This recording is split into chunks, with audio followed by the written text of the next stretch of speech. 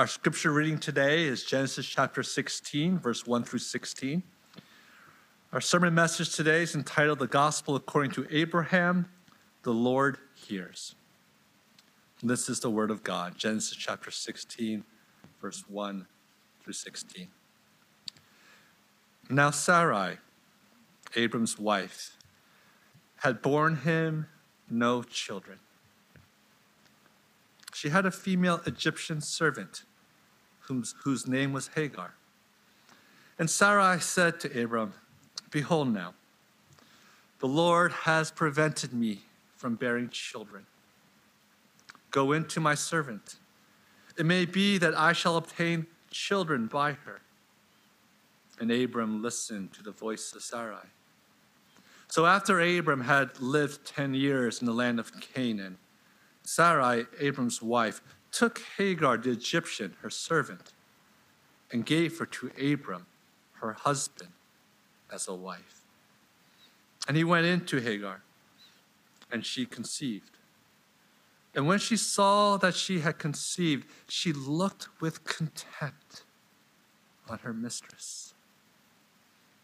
And Sarai said to Abram, "May the wrong done to me be on you.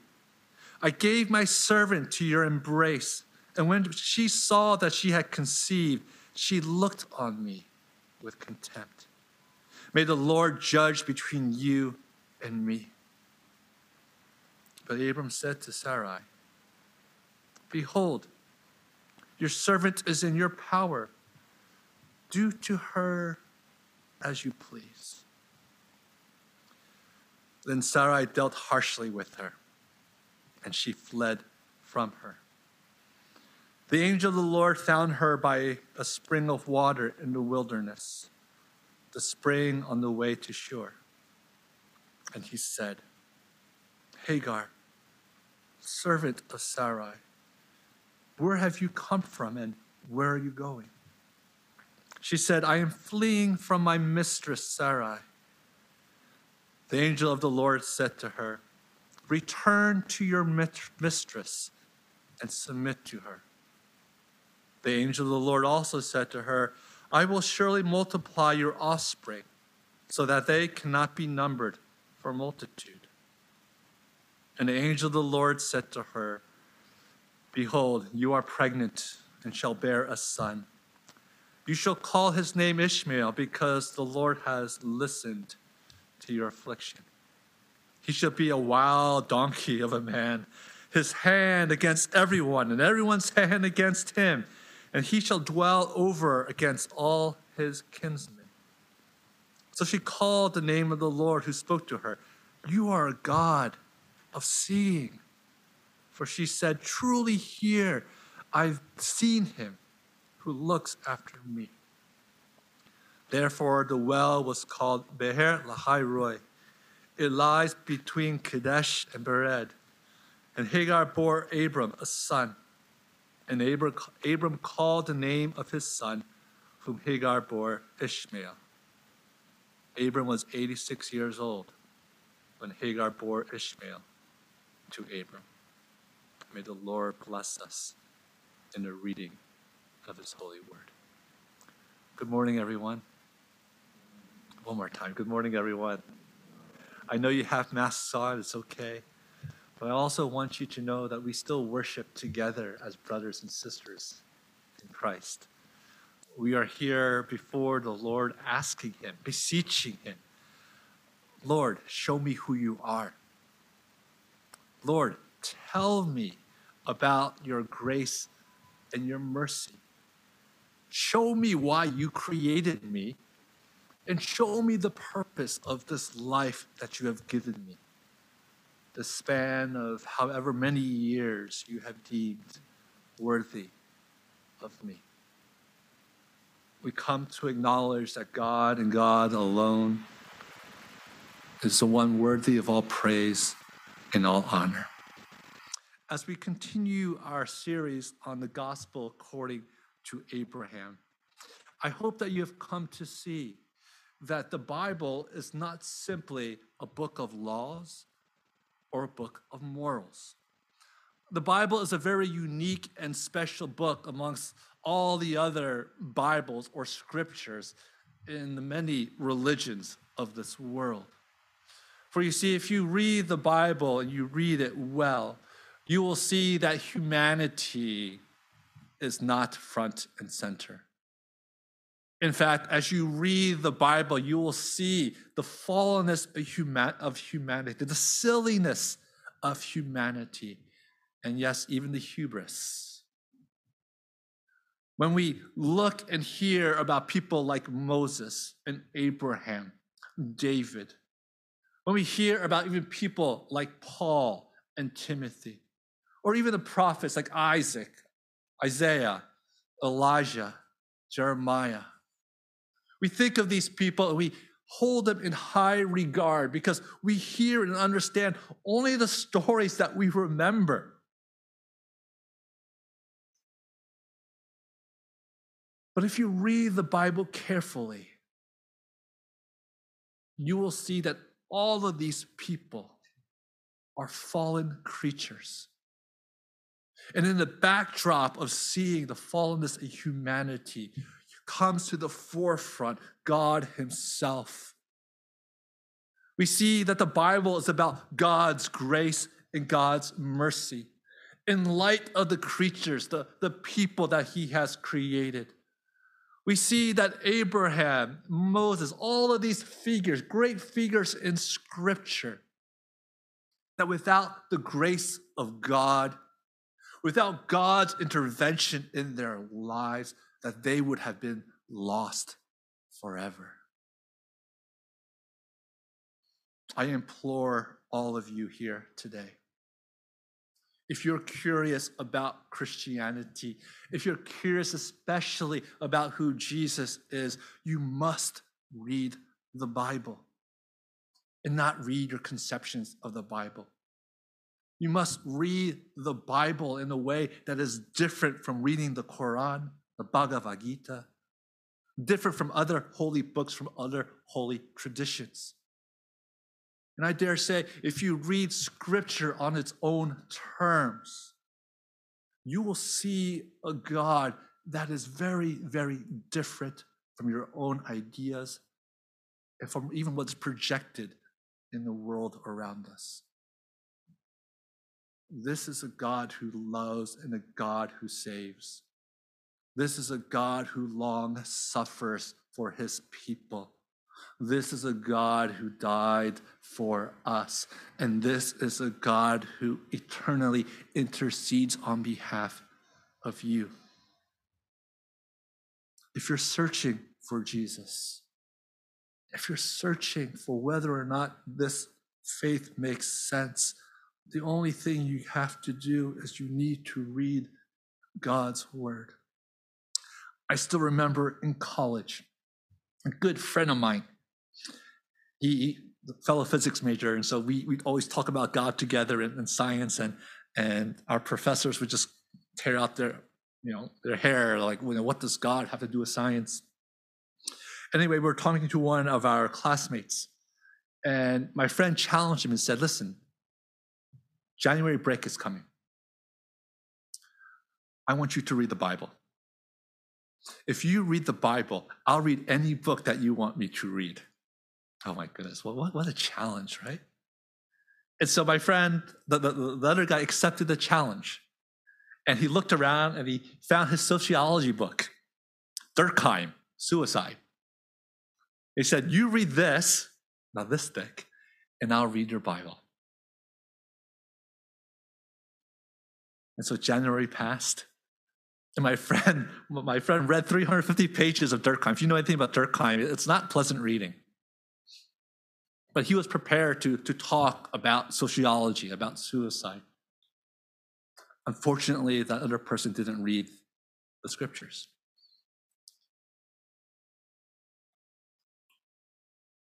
I wasn't mad. He wasn't mad. How can you be mad? But we were saddened because we wanted him to encounter who Jesus was. And at the very least, have a conversation about who Jesus was or is in Scripture. For all of you here today, I ask you to embark in that challenge. You don't have to read the whole. I wish you could read the whole Bible. But if you know someone, say, hey, read the Gospel of John or read the New Testament with me. You read that, and I'll read anything that you want me to read. Is there a book that you enjoy that has really changed your life? I'll read that book. And let's talk about the Jesus of Scripture. And we'll talk about what touches your heart as well. This is an exhortation, not only for those of you who are seeking the Lord, but this is an exhortation to you who know the Lord as well.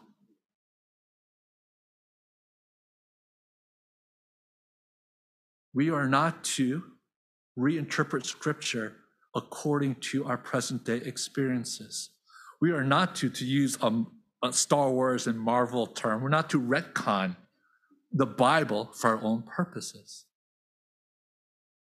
But we are to go and read Scripture and let Scripture change us.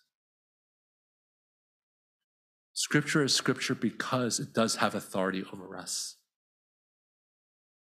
Scripture would not be Scripture if it was simply just a book for us to peruse. And you will find that the Bible is full of stories, full of extraordinary normal people who God has called to himself. This story is like that. I had texted or Kakao talked the parents saying, listen, this sermon's going to be a little bit PG today. And so because of that, the parents, if you would like your children to go to children's church or have a children's message today, please allow them to go. But this is what Scripture is. And in fact, I hope that when you hear the explanation of what's happening here, I hope that it would shock you. So what's happening? Sarah was getting impatient. She knew that God had promised that she would bear a child. She knew that, but she was getting impatient. And in her impatience, she said to her husband, and we'll call him Abraham. It's Abram right now, but later his name is changed to Abraham. Sarai, her name will be changed to Sarah, so I'll say just Sarah and Abraham. Says to Abraham, look, take my servant, Hagar. Let her bear a child. Maybe I can have a family through her. And if you read this in the English sort of tames it. But if you read it in the original language, in Hebrew, it's actually kind of a salacious picture. The picture that we have here is that what Sarah did was Sarah took Hagar and shoved Hagar basically to his legs, between his legs. The picture we have here is that I am going to make you sleep with this woman. And I want you, through her, to bear a child.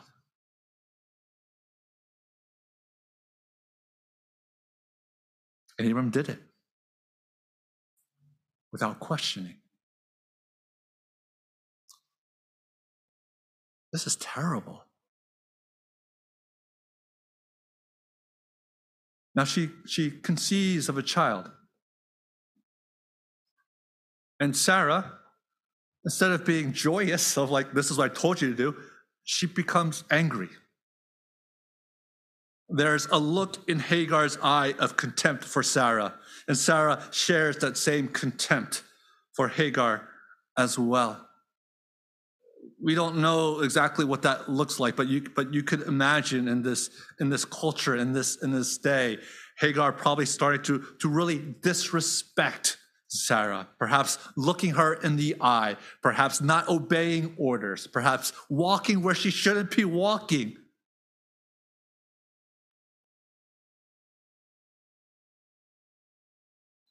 And Sarah goes to Abraham and says, "This is your fault. What am I to do?" And Abraham says, "Go, take her, and do with her as you like." Again, Abraham does another cowardly thing.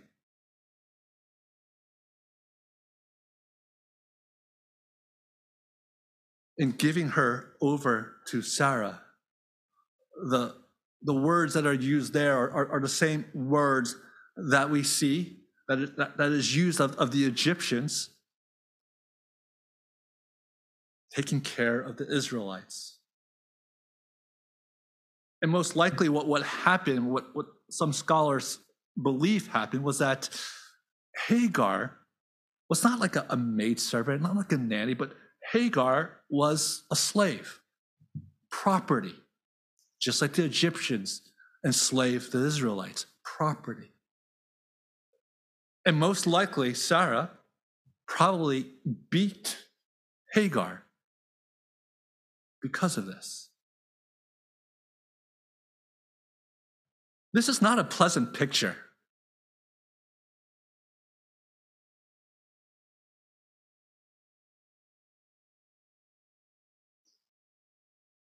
All of these people, Abraham, Sarah, and even Hagar, none of them come out looking good. And when we as modern people, we read this, I hope that you feel disgust. I hope so. I hope that this culture hasn't changed so much that when you read this story, you don't simply say, it happens. But that you would read this story and say, this is not the way the world should work. And yes, even in this passage, there is no sort of, a little blurb where God says, Abraham, you did this wrong. Sarah, you did this wrong. Hagar, you did this wrong. But simply the consequences of what happens that dictates that God was displeased with what had occurred. And when you read this, I dare say you have to ask the question, how does God put up with these people? Why does God put up with these people? And what we see here is again a picture that it's not about Abraham or Sarah or Hagar. It's about God's grace and mercy and presence within the mess of humanity and within even in the mess of his plan to bring salvation to people. I wouldn't choose these people. Think about it. We're a church. Are these the people you want in your church? Let me tell you, these are people we have in our church.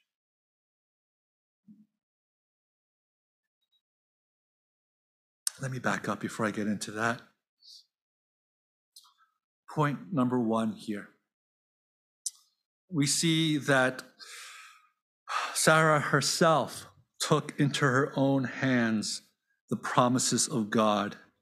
And instead of allowing God to bring those promises into fruition, Sarah, in her distrust, found another way to bring about that promise. This was the mistake number one. Now, this is found all over in the Old Testament. And in fact, if you read it well, you'll see that a lot of people in the Old Testament do this. And you're like, hello, wake up. Isn't this obvious? You saw God face to face, Abraham. God promised you.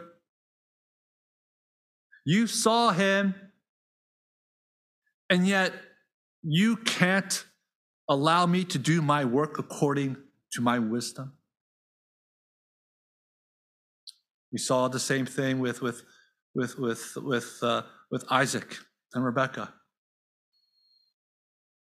Rebekah knew she was going to have twins, Esau and Jacob. And God said to her, the older will serve the younger. Jacob will be the greater of the two. The younger son will be the greater one. Before they were born. And then you read, and all you see is Rebekah scheming with Jacob to ensure that, to steal the birthright, to steal his inheritance. And you're like, what are you doing?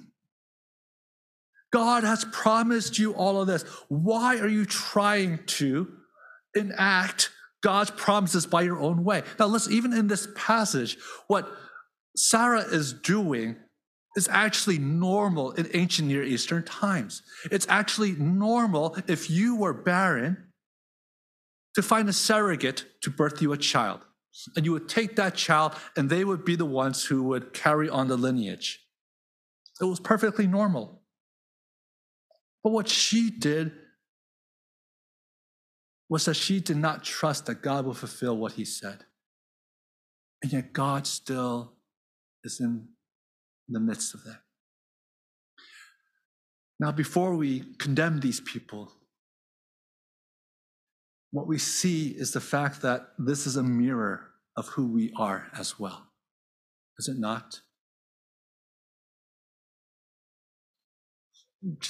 For those of you who know Jesus, Jesus has promised you what? Everlasting life. Jesus has promised you what? To be with you. Jesus has promised you what? Peace. Jesus has said to you, listen, that the gifts that I give you, I give for the sake of the kingdom, and I give for you to love people. You know it.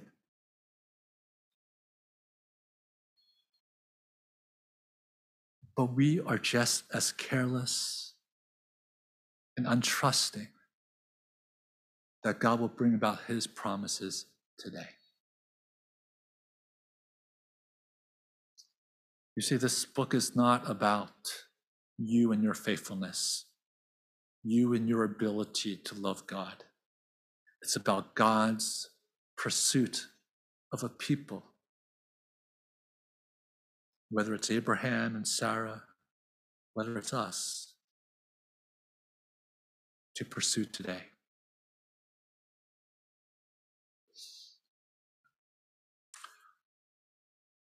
Second thing we see here, there's many, many different parts of this passage that we could go deeply in, but there's only three things I really want to talk about. And the second thing is to see that Sarah was barren.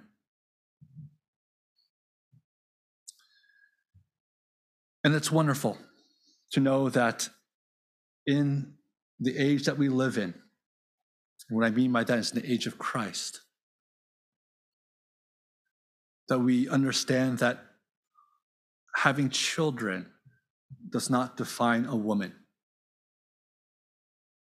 We can go and look at this, and many feminist scholars have looked at this and have lambasted the Old Testament, saying, look at how backwards it is, that the worth of a woman is simply about how many children that they can bear.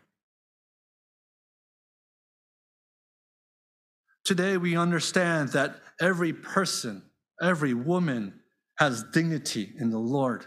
And every woman, married or single, with children, without children, that they are blessed by God, because our children that we have is no longer children from our human flesh, but it's the spiritual children born by the Holy Spirit. When God adds to his number, we have brothers and sisters in Christ. When we have sons and daughters in Christ to raise in the fear of the Lord.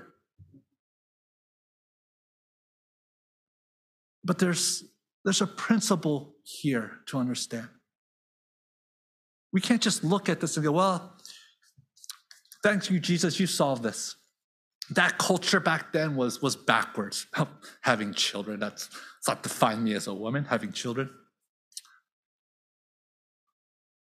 But barrenness, we need to look at the extension of that meaning. We see that Sarah herself, because she was barren, led to a lot of confusion, a lot of guilt. And in the end, she fell into sin, out of distraught. I need to have a child. I need to have someone to have a child for me to be worthwhile. Things have not changed in this world. It's just barrenness is different now. Now we as men and as women, we find our worth perhaps not in finding children, but we need to look good. I need to look good. I need to have wealth or something to sustain me. I don't want to be looked at by the people around me and say, look, you're barren. You don't have anything. I want people to look at me and say, you are worthy.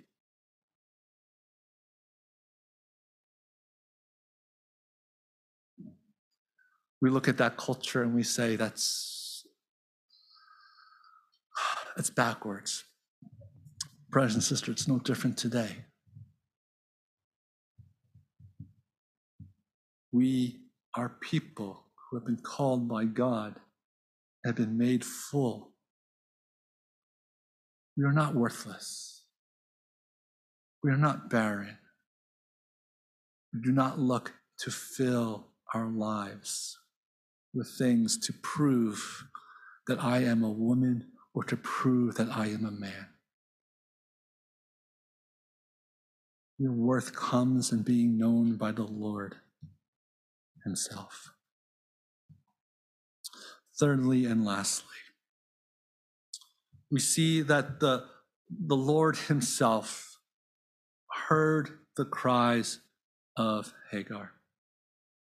And we know and we see that when the child was born, they called him Ishmael, which simply means he hears or he will hear in the Hebrew.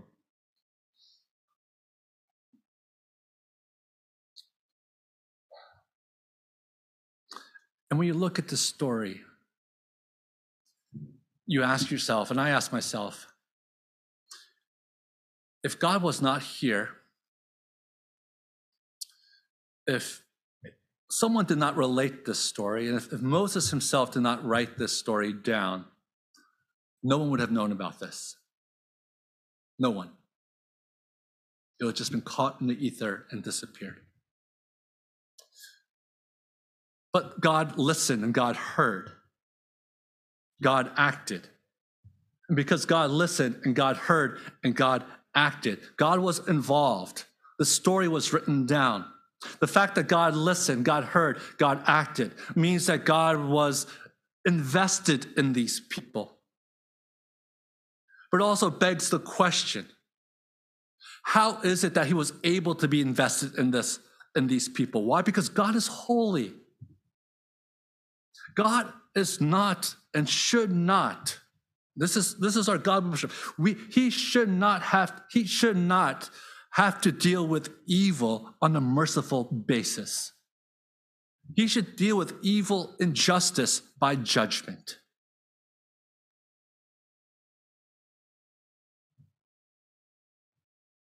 That's what we want. We want a God of justice.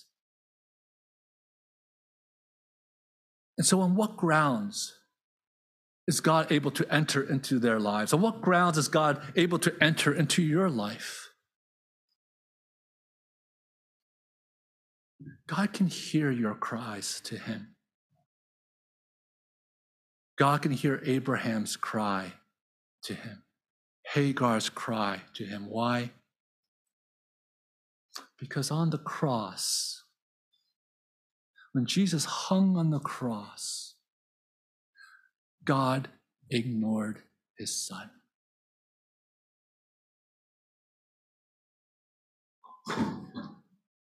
When Jesus said, my God, why have you forsaken me, quoting Psalm 22. God had ignored his son who asked for help.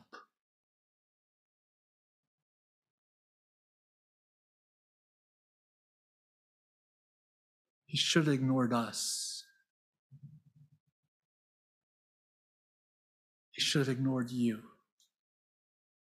He should have ignored Abraham, Sarah, Hagar. He shouldn't have listened to any of us.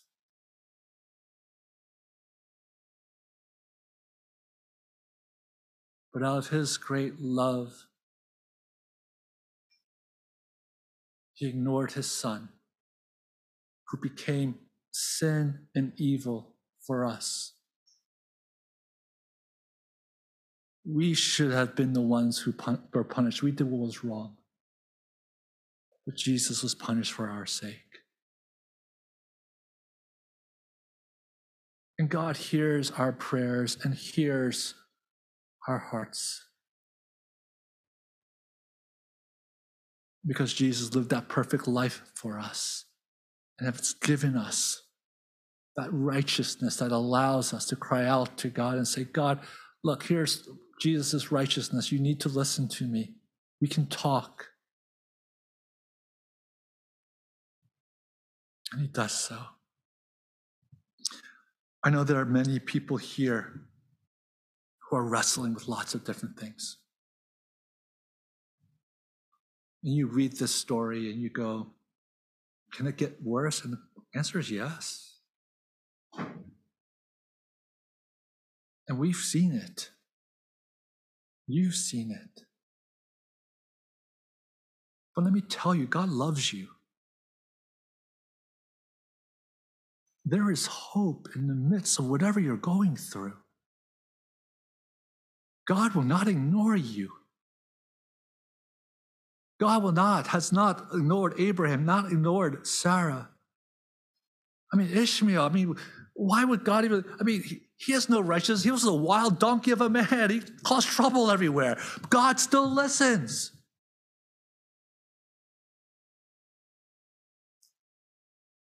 So I implore you, whatever your circumstances may be, whatever difficulties you see, whatever difficulties you see in the people around you, go to God. He's still there. He's still working in his people. My prayers are for all of you. And I pray that your prayers are for everyone here as well. That nothing surprise you except God's grace, God's mercy, and God's love. Let's pray. Gracious Heavenly Father, there indeed is no one like you. Lord, we are Abraham. We are Sarah. We are Hagar. We are Ishmael. We are like Abraham in the sense that we abdicate our roles as husbands, or abdicate our roles just as your people.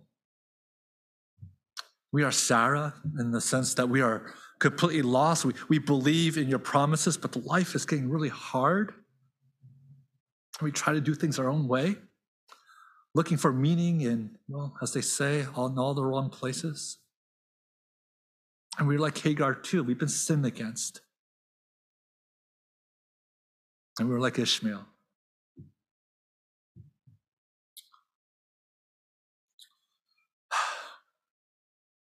But Lord,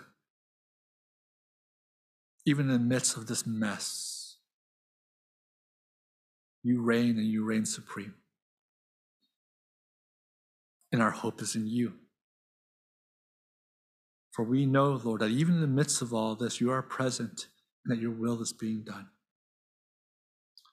So, Lord, I pray for our congregation, for all these people here. Pray for those, Lord, who are still seeking to find you, that you will find them. that Scripture would make sense, that the love of Jesus, Lord, would plunge the depths of their hearts, that they would see, Lord, that your love is infinite and divine.